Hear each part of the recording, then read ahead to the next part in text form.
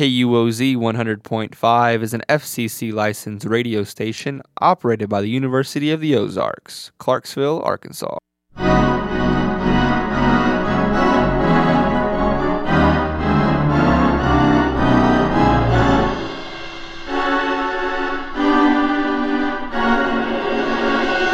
Hello, and thank you for tuning in. You are listening to From the Concert Hall, your source for classical music here on KUOZ 100.5 FM, your hometown radio station from the University of the Ozarks here in Clarksville, Arkansas. Now please sit back, relax, and enjoy as we have the privilege of taking you back in time for this next hour, right here in our very own little concert hall.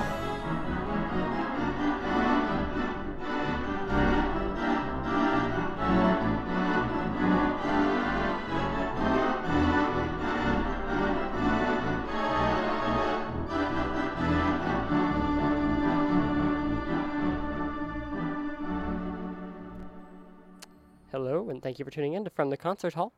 I'm your host tonight, Corbin Sturch. I'd like to thank everyone for tuning in and joining us for what will be now our third season of From the Concert Hall. It's been a long road to get here, and we're very excited to go into this season with everybody. And tonight joining me is one of our two new hosts this year. Annika, would you like to introduce yourself and tell us just a bit about yourself and your experience in the arts? Sure. My name is Annika Wilcox. I'm a freshman here at U of O. I have been participating in musical arts since 5th grade when I started playing piano. I also play saxophone and clarinet, saxophone, and piano. So I'm really excited to be co-hosting with you today. Now, you've actually had quite a few really cool mentions with clarinet. You've gone some really interesting places. Would you like to tell us a bit about that? Yeah, actually, let's see. I competed at a state level all region, so all state. I guess it's in Arkansas, it's all state. So I did all state. I won solo and ensemble, first division 14 times. I won state level solo and ensemble, first division twice. I was a drum major twice. I did competitive marching band.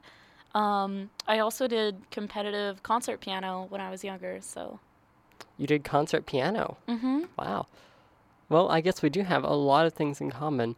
A lot of what people don't realize whenever we're looking for new hosts for the show, whenever these openings happen, not that they happen very often at all, we look for people who have experience in the arts and arts leadership at a high level. So we're looking for people who really understand the arts. This is something we got into at the finale of season 1 of From the Concert Hall, and that they didn't realize that what we were looking for was really just this ornately well-rounded person to be these things in the arts that we needed them to be. People don't think about that whenever we're looking for people for this show. But, you never know what you're going to get when you go into the arts, and that's kind of the fun of it.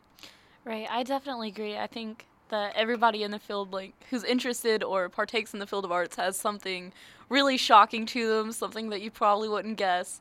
You can always meet someone and find out something completely interesting that you probably never would have guessed by looking at them. So, right, I absolutely agree. Now, this season, we're doing something totally different than what we've done before. We're calling the season Breaking Down the Orchestra. And so what we're going to be doing throughout this season with not only you, but with our other host, Jeremy Jacobs, who we're going to introduce later this week. Actually, we're going to be introducing all of our new cast and crew here from the concert hall. So not only you, Annika, but also Jeremy. And we have a new director of public relations this year, Brianna Bates. She's going to be handling a lot of our Facebook and Instagram and Twitter accounts. But a lot of what we're going to be doing this year is bringing in more artists, doing more live music that people didn't really know, something we haven't done really since season 1. We did do this a lot in season 1, but season 2, we kind of got away from it. And so this season, we're going to be bringing in different instrumentalists, and each week, we're going to look at a different part of the orchestra, a different instrumentalist, or a different facet of the orchestra. But this week, what we're really going to be trying to do is explain what the orchestra really is. Now, before we do this, I actually just got handed a bit of news, a bit of local community news. Annika, would you care to tell us a bit about that? Sure. On Tuesday, March 29th, the Clarksville Lions Club will host an all-you-can-eat pancake breakfast at the First United Methodist Church. The pancake breakfast starts at 6:30 and ends at 12:30 p.m. If you pay in advance, the cost is $5 per person and $3 for children 12 and under. If you pay on March 29th, the price at the door will be $5.50 per person and $3.50 for children's age 12 and under. If you cannot make it to First Methodist Church, the Clarksville Lions Club are offering deliveries on 5 or more orders only. So get your tickets for all-you-can-eat pancake breakfast as soon as possible. I remember when they did that. They seem to do this a lot throughout the year. I really recommend anyone going. I mean, they really know what they're doing with these pancake breakfasts. Yeah, I mean, it's breakfast. It's pancakes. Who wouldn't go? Right, and as college students, if we all group together and order things, we can get them delivered. And saves walking out to the cafeteria on these cold mornings. For sure. Cold mornings. It's not been much of a winter here. It's trying. Right. So, just to start off, I'm curious, Annika, when you hear the term orchestra, what does that term mean to you? It means something different to all of us, but whenever you think of an orchestra, what do you think of? Well, I think of an orchestra as a unit. I automatically, I saw a play on Broadway. I saw Wicked on Broadway about a year ago, so I just kind of automatically tune into that. But it's interesting because I have a friend who's very science heavy. They love science. And when I was trying to explain to them what an orchestra is, I explained it like an organism. And I think that's one really good example of how orchestras can look like something different to everyone, how they can be applied. Like, if you're into science, it's an organism. If you're into music, it's one orchestra. It's a whole piece of individuals interested in the same thing. I really like that explanation. I've actually never thought of describing it that way. To be quite honest, whenever I think of an orchestra, I just kind of think of it as a group of people, but looking at it the way you're looking at it, actually, I really like that. It puts a new twist on things. It kind of makes it easier to understand in imagining how the orchestra works in and of itself, because when we think of an orchestra, we don't realize that it really is a whole lot of parts that make up the whole. So it really working is a lot like an organism. It's got the different parts within the body that make up the human. It's the analogy I'm going to use here. Right, and I mean, if you're into literature, it could be, if you really like to read, you could look at it like a good book. Every instrument, a paragraph forming together to make something beautiful. If you're interested in writing, it could easily be like an essay where you're getting all the little pieces and you're putting it together to make something beautiful. If you're into science, it's one organism with everything functioning together in a symbiotic relationship. Exactly. I'm glad you used that analogy. I really am. So, orchestras have been around for really as long as music has been around. Officially, the orchestra really began getting formed in the early Renaissance. We saw it especially early in the 17th century with the opera Orfeo, which is by Claudio Monteverdi. It's the oldest surviving opera we have. And if you remember season 1, we actually went through all 5 acts of that opera.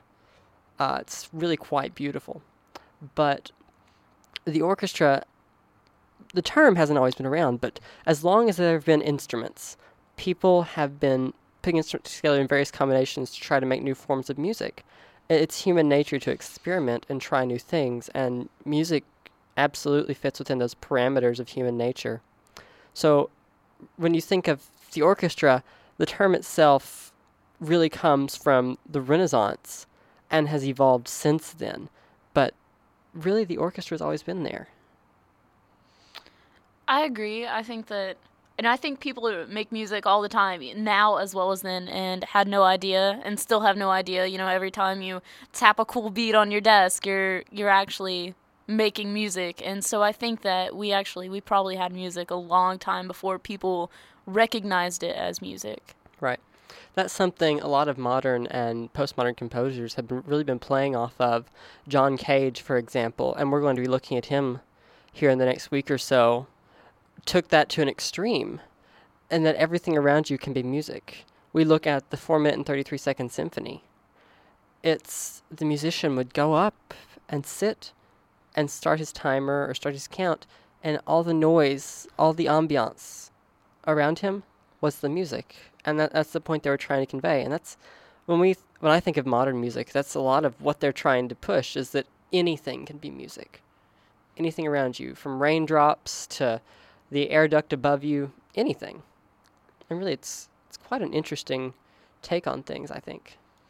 I agree, and I also think that, you can really connect with that I think it makes you look at the world in a very different way once you recognize those things as music. Because once you see rain, you don't think, man, I can't go have that picnic today. You think, wow, that's beautiful. Like, I want to listen to it. So I think it actually changes who you are in a way to see the world as music instead of just noise. Right. So, interesting fact about the orchestra. We mentioned the opera Orfeo from 1607. When Monteverdi organized that opera, because back then they really didn't specify what instruments were used for what, he was one of the first people to do that, and he actually could be credited for developing what could be considered the modern orchestra, because he sectioned things off the way an orchestra would. He had 2 violins, 4 flutes, 2 large and 2 medium, 2 oboes, 2 cornets, which are small wooden trumpets, 4 trumpets, 5 trombones, a harp, 2 harpsichords even, and 3 small organs. Wow. That is about how it's divided now, so...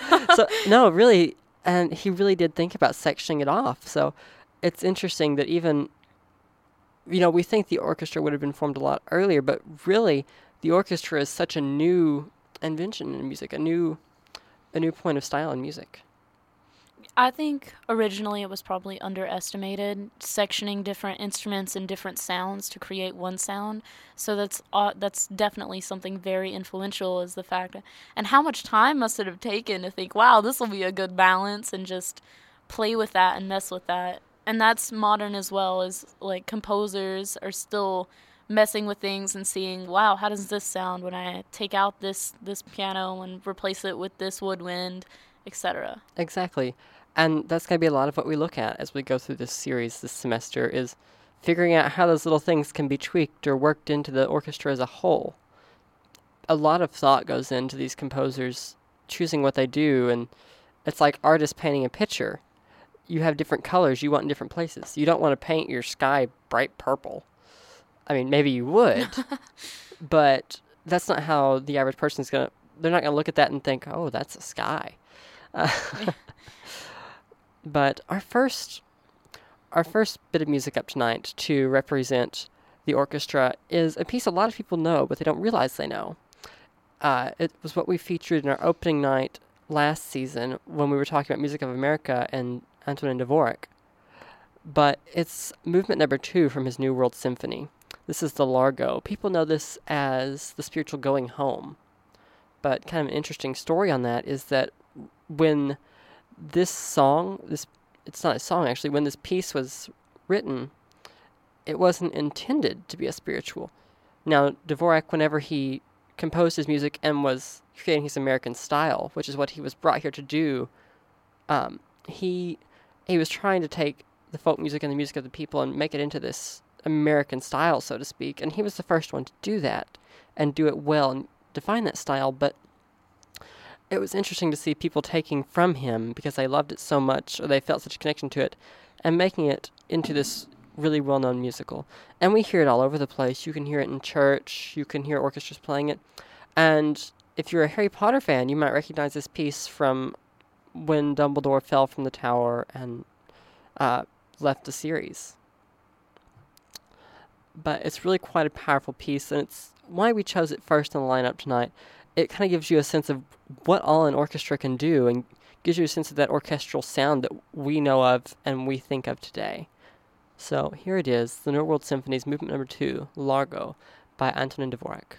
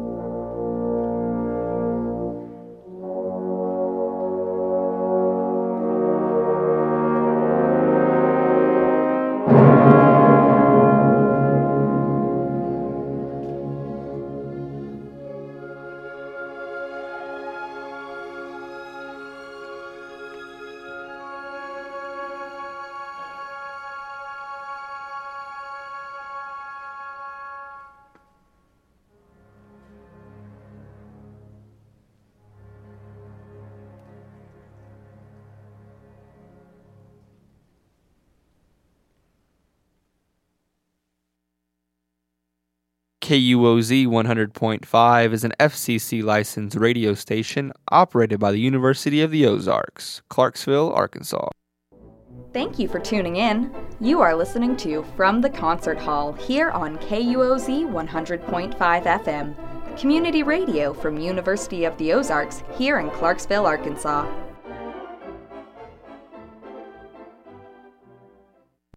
Hello, and thank you for tuning back in From the Concert Hall. I'm your host tonight, Corbin Sturch. And I'm your co-host, Danica Wilcox. And thank you all for coming back and joining us for a bit more From the Concert Hall tonight, as we talk with you a bit about what the orchestra is and kind of what it means for music.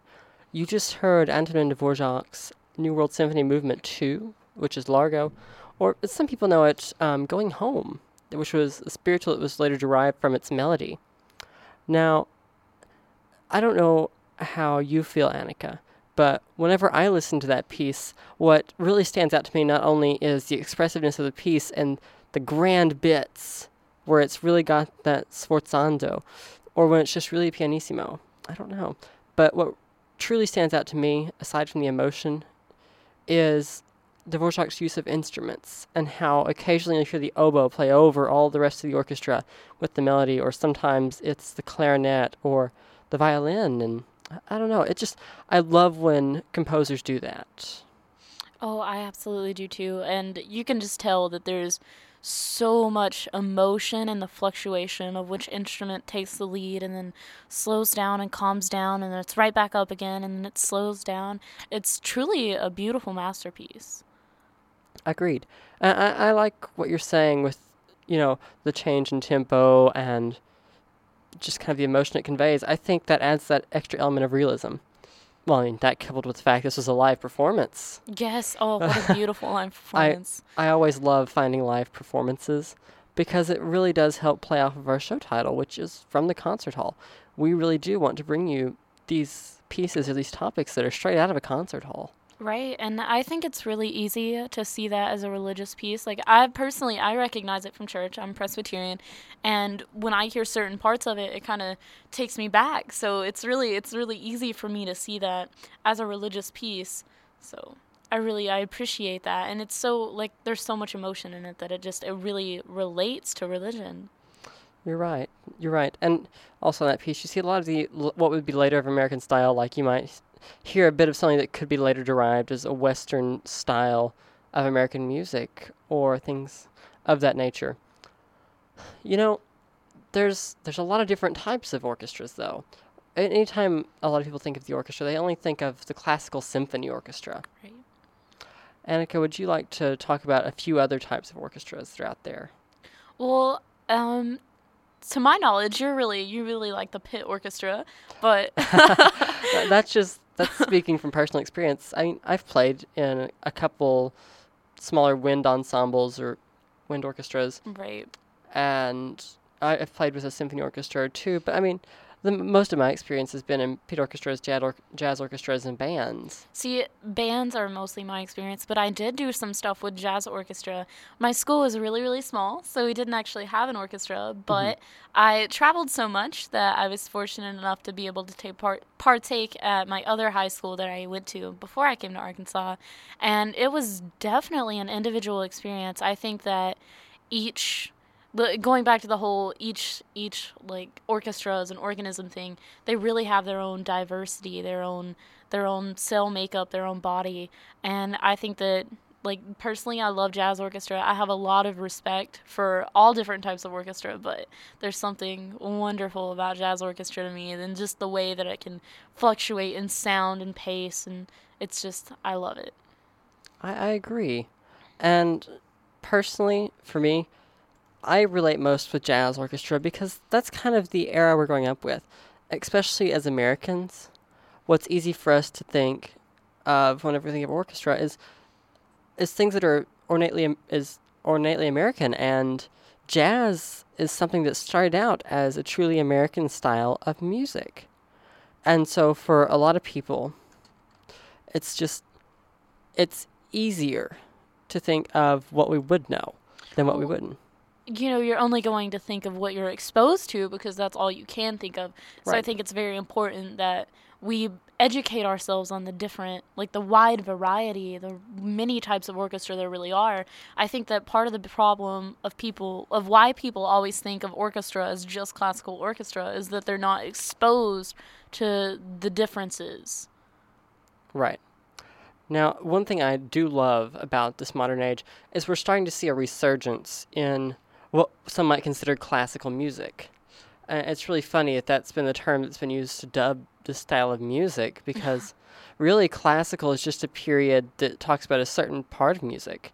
You've got romantic, you've got classical, you've got modern, postmodern, you've got what we would consider 21st century music. I mean, there's so many different styles that aren't just classical. That's why every time I write up something about the show, I always put classical in quotation marks. But we're seeing that resurgence in this classical style of music as we know it, and we're seeing actually more symphony orchestras coming back. I know in Arkansas alone, we've got at least 3 symphony orchestras. We've got the Fort Smith Symphony, the Northwest Arkansas Symphony Orchestra, and then we've also got the Arkansas Symphony Orchestra. See, I personally played with the Arkansas Symphony Orchestra. I opened for them at a competition. I won, and I can't remember what it is. I think it's called the Ensemble of Winds, Arkansas Ensemble of Winds. Yes.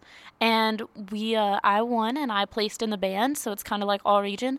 And we opened for the Arkansas Symphony, and it was a wonderful experience. But I also saw them when I was a freshman in high school. I just moved to Arkansas, and it was so much different, and it was so incredible to be able to open for them, knowing I had seen them a few years before, and just hear those differences up close.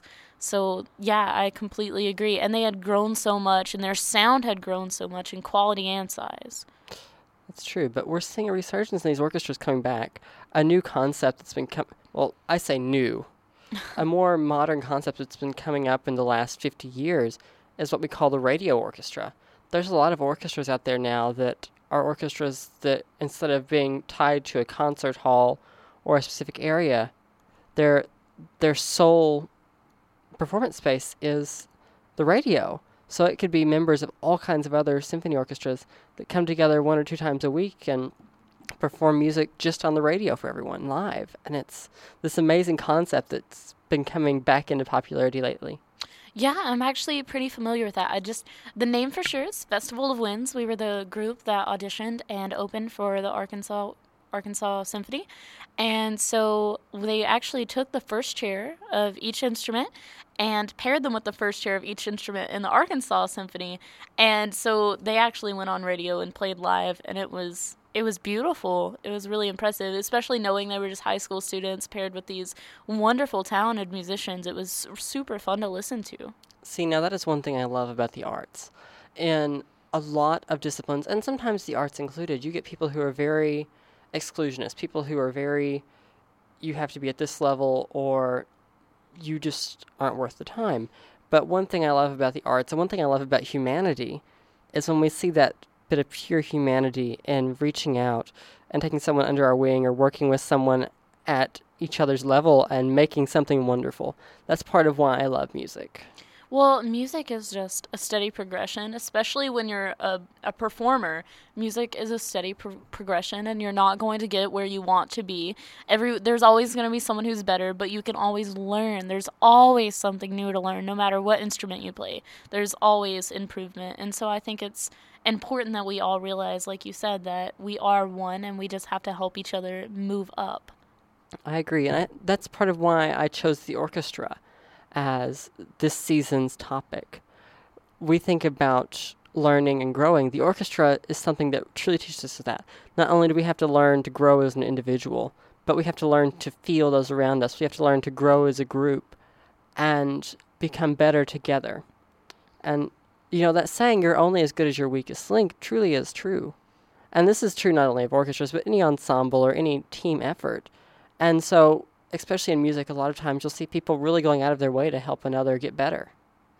Right. Even during competitions, I would either do it myself, or I would see someone who, you see a kid that's struggling and they play the same instrument as you, and you just walk up to them and they're like, or they just walk up to you and they ask for a note or like how to play something. And I've never in my whole life of competition, musical competition, seen someone just be like, no, I'm not going to help you. I'm not going to show you that.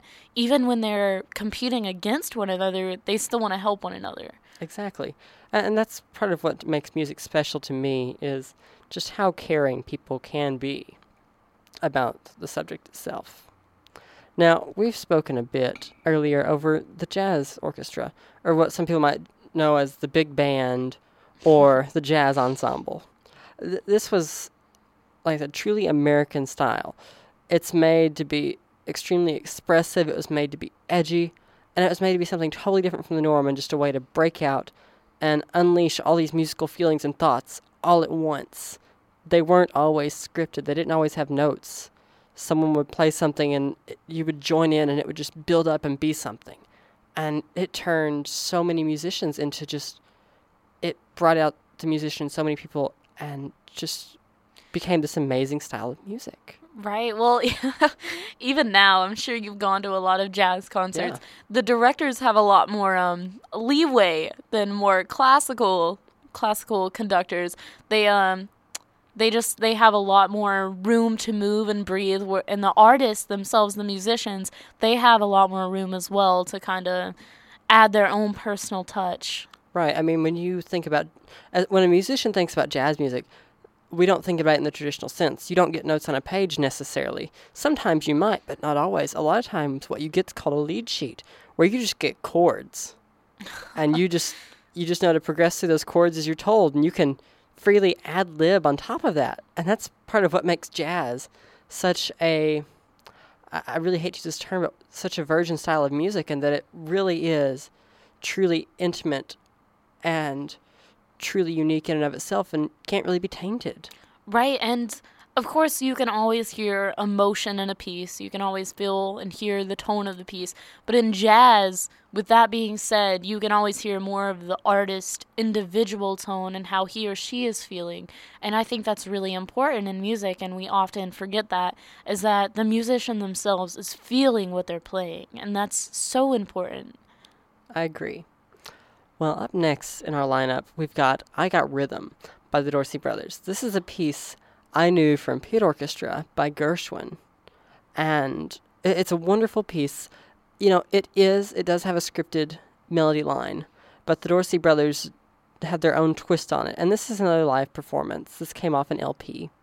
And so, it's going to have that bit of static to it, but it's such a nostalgic piece, and it really allows you to hear early jazz and hear what we mean when we say improvising and doing their own thing.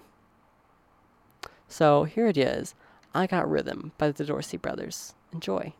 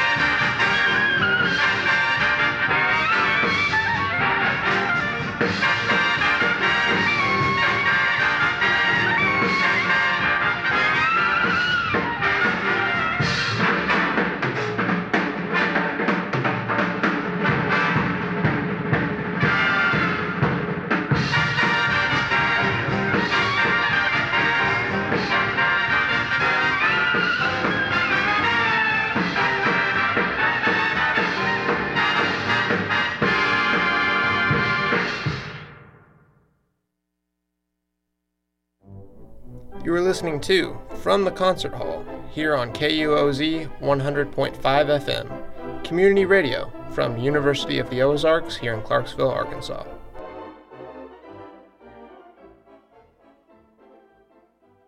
Hello, and thank you for tuning in. You are listening to From the Concert Hall. I'm your host tonight, Corbin Sturch. And I'm your co-host, Danica Wilcox. And I hope everyone who's been listening with us has been enjoying the night. Hopefully you've learned a bit more about the orchestra and a bit more about music and trying to understand what it is that goes into music and why people see it the way they do. And hopefully it helps you take a new take on music.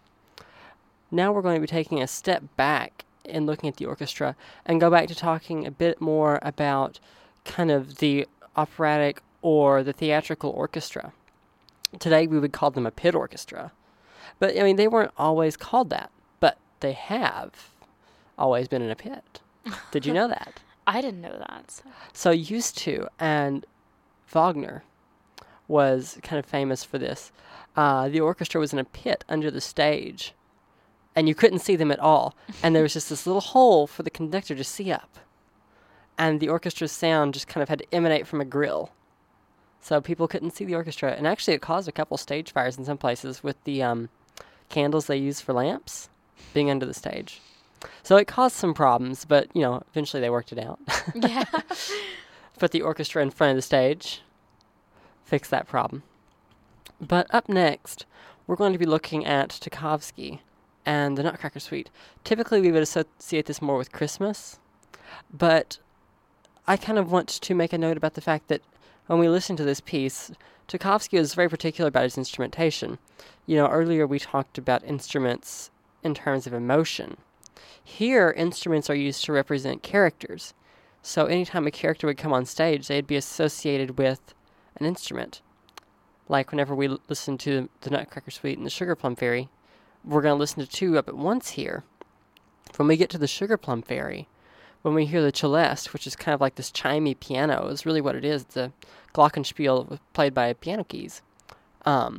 That's was what represented the Sugar Plum Fairy. So every time the Sugar Plum Fairy came into the scene, the celeste played. And so each instrument was associated with a character, and that takes orchestration to a whole new level. And that's kind of what makes this style of orchestral writing really different, is not only are you thinking about the scene, but when you're pairing an instrument to a character here, you're trying to make that instrument's line follow the scene as well and what that character's doing. It really makes this a very hard and very individualistic style of music to write. Yeah, he really set the bar with this. I think this was completely new when other composers were looking at kind of not the same thing, but something different at the same time. No one ever really associated direct characters with direct sounds, and it's paved the way for a ton of advancements. Right. Before this, you would think of what was called leitmotifs, and that a certain phrase would be combined with a character, but instrumentation with character was rather new. And today with John Williams,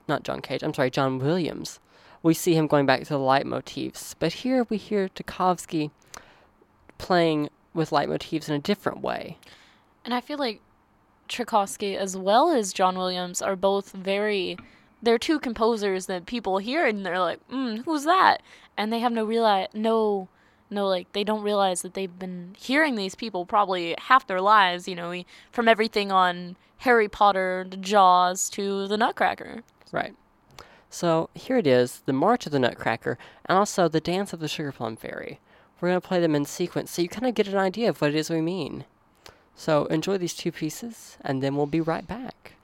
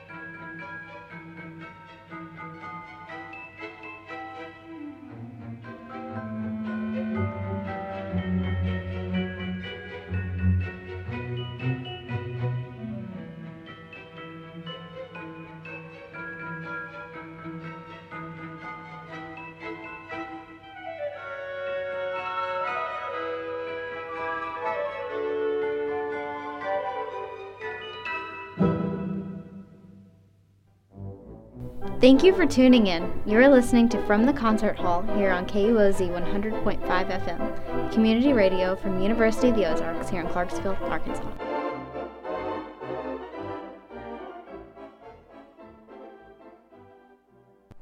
Hello, and welcome back to From the Concert Hall. I'm your host tonight, Corbin Sturch. And I'm your co-host, Annika Wilcox. We would both like to thank you all for joining us for the season reintroduction of From the Concert Hall as we talk this season about the orchestra. And as hopefully you join us as we continue the season and break down the little bitty parts of the orchestra, and then at the end of the semester, at the end of the season, put it all back together again. It's kind of like Humpty Dumpty, only he got all back together again. At least we hope. So, in listening to the two Tchaikovsky pieces from the Nutcracker, I hope you were able to hear what we meant when we said leitmotifs. We see it here in themes and in instruments, like Annika had said earlier. With John Williams and with Wagner, you saw it with themes, and I mentioned that you see it with instruments here. Certain instruments are attributed to certain characters. Well, with the Tchaikovsky piece here, you see both of these things. You see, like, the celeste is the Sugar Plum Fairy, the horns are the enemy, and the big thing's happening, and it's a wonderful scene where everything's happening. It's a wonderful two scenes here, but you almost get a sense of what we mean when we say those leitmotifs. You can tell what's happening, even though you can't see it. Right, and even if you're not familiar with a lot of the songs we've been playing here on the show today, even if you're not familiar with the plays they go with, you can still kind of match these things in your mind. You can follow along and kind of make your own story. Exactly, and that just goes to show how well written this music is. Well, it's the time of the night we have to sign out and send you off into the evening. We're hoping that everyone has a great weekend, but before we let you go completely, we would like to invite everyone to like our Facebook page at facebook.com/From the Concert Hall. Send us a message, give us feedback, ask us questions. We love connecting with you. You can also follow us on Twitter and Instagram. We're on SoundCloud at soundcloud.com/From the Concert Hall, and you can find all your old and favorite episodes on iTunes. We love connecting with you, and hopefully we hope to hear from you. Now, to play us out into the night, we're going to keep playing with these leitmotifs. as we listen to John Williams, The Battle of Hogwarts, from the final Harry Potter movie. It's one of my favorites from the series. I think, Annika, hopefully you can attest too. Oh, yeah. But we really see these leitmotifs here and what's happening in this piece. We hope everyone has a safe and happy weekend, and we hope to have you all listening back next week. Have a wonderful night.